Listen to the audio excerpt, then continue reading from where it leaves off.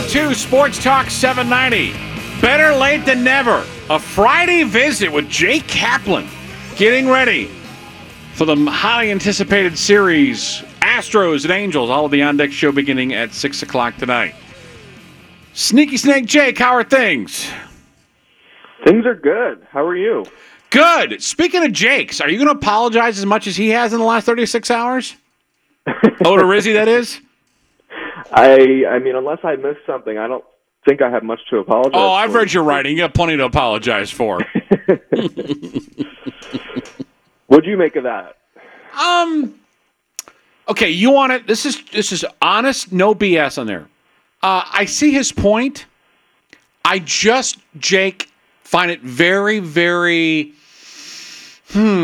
dangerous to start calling out the people that are in charge of your team, because the next time you screw up, the next time you go 3 2/3 and give up 5 runs, or the next time that they give you the shot at the third time to the order and you screw up, they're going to run this BS card over and over again. I just thought it'd have been better served if he would have just not said anything, because, again, it's ammunition for the next time he fails. And you know what? Here it is. Real life, he's going to fail again. He's going to have trouble in the third time on the order. He's not going to pitch 6 innings every single time. So I just think it was a dangerous move for him to go out and say all the things that he said, knowing that it could come back and bite him in the ass. Yeah, one thing I've thought about a lot is like how different it would have played or not played had the Astros not had this dramatic come-from-behind win against the Mariners, too. You know, like if it had just been like a 7-3 loss and he did that, I think it's not as big of a I mean, it wasn't a huge story either way. It was, a 12-hour story. But right. I don't know. It's an interesting the whole thing was interesting. I mean, I see where he's coming from, because 66 pitches for a starting pitcher who was throwing well is extremely low. But, you know, at the same time, it was an important game with the Mariners. Like, I think it's different if it's like the Rangers next week, or even the Angels this weekend, where it's a team that's not contending, that's not right behind you in the standings. Maybe you keep them in an inning longer, but just because of the Mariners were hot and right there, and you know Yimi Garcia's there for a reason. So obviously it didn't play out the way they wanted because he gave up a homer, but I don't know. The whole thing was interesting to me. Well, I think at the end of the day, though, Jake, I think Jake's a really good dude, and I think he's probably overthinking it. For the most part, he was pissed. We understand it. I don't think he had to go any more than saying, you know what, I talked with my manager, I talked with my general manager, I talked to the pitching coach. It's okay. So it's okay to be pissed. And sometimes the difference is that if you're pissed with your bosses, it's not going in front of a camera. His profession, it does. I don't think he embarrassed himself. I think it was just some raw emotion, and I thought that, you know what, he didn't need to go to Twitter to apologize, but I think a lot of people said, oh, that was pretty cool.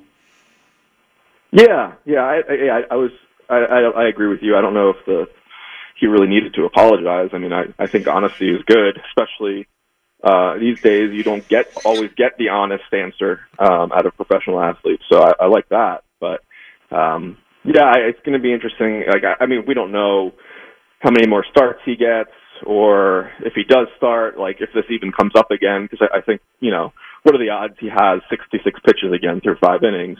But I don't know. It does make it like a thing to watch going forward a little bit. All right. Yimi Garcia, Kendall Graveman. I'm not going to put Presley in the mix. Ryan Stanek. Give me confidence levels on those 3 gentlemen in particular, please. Write this now as we speak at 106.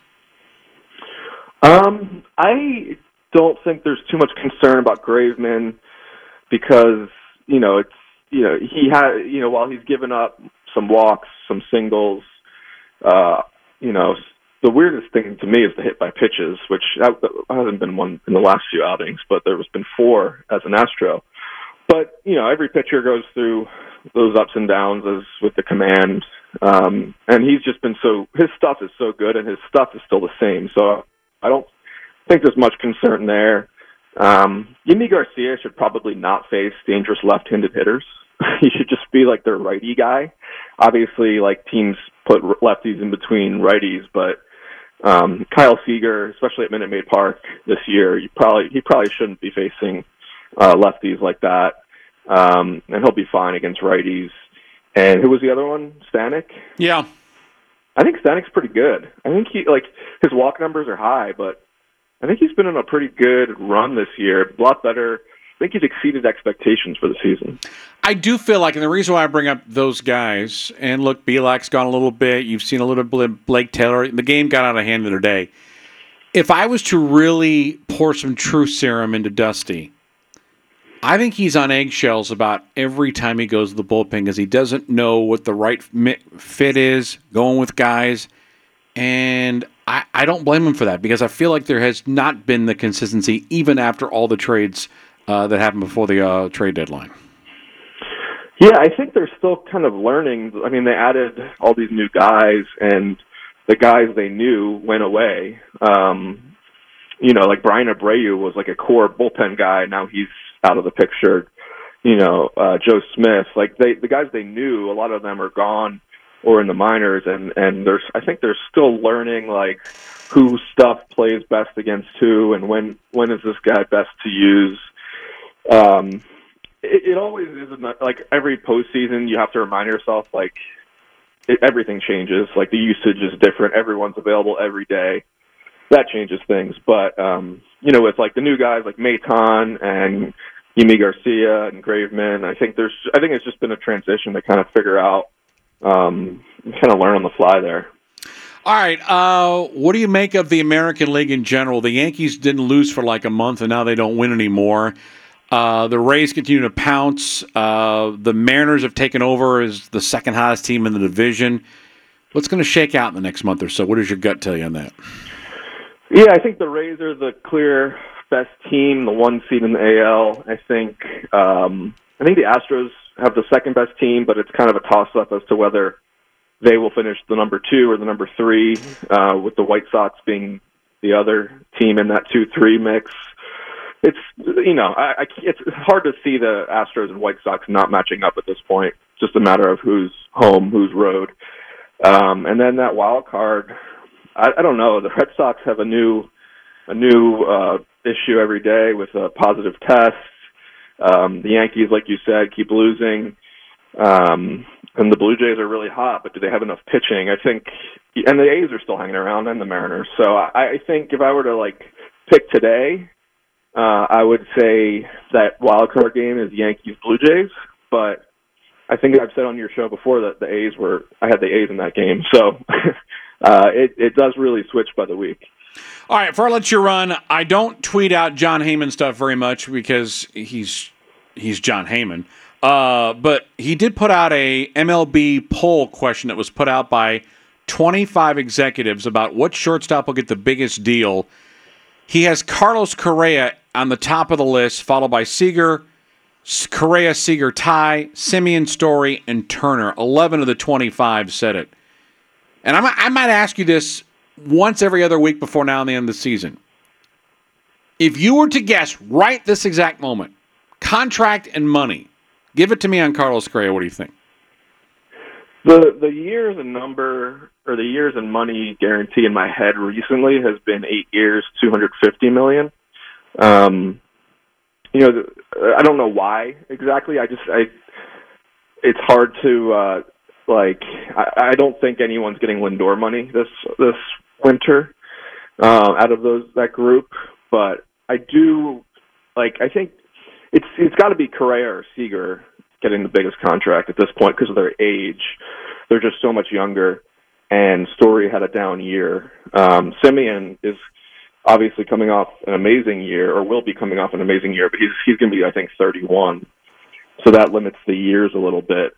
So yeah, I think I did see that poll actually right before I hopped on here, and I thought the results were interesting. Correa's clearly had the best season out of those guys, and it's just a matter of, I think it's a matter of how many years, because, 10 years for Manny Machado, Lindor got how many?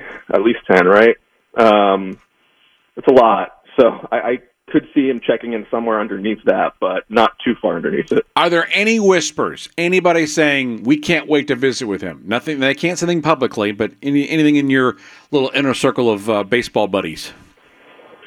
No, I don't think. I mean, I don't think people are expecting any of these guys to sign anytime soon because the CBA's up. I think everyone's kind of just like on eggshells about the CBA being up December 1st, and we don't even know when you sign. Like free agency is going to really start. This might be like the latest. It's gotten really late in recent years with these big signings and guys coming off the board in mid to late January. It might be even later this coming off season. All right. Well, thank you for the visit as always. I will see you at the ballpark later, and when we get there, we'll discuss the upcoming matchup between Ball State and Penn State tomorrow at 2:30. Hey, big win last weekend.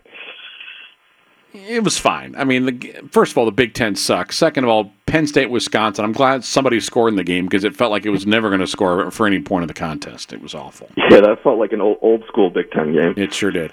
Jake, thank you, appreciate it. We'll see you later tonight. Sounds good. Thanks, Matt.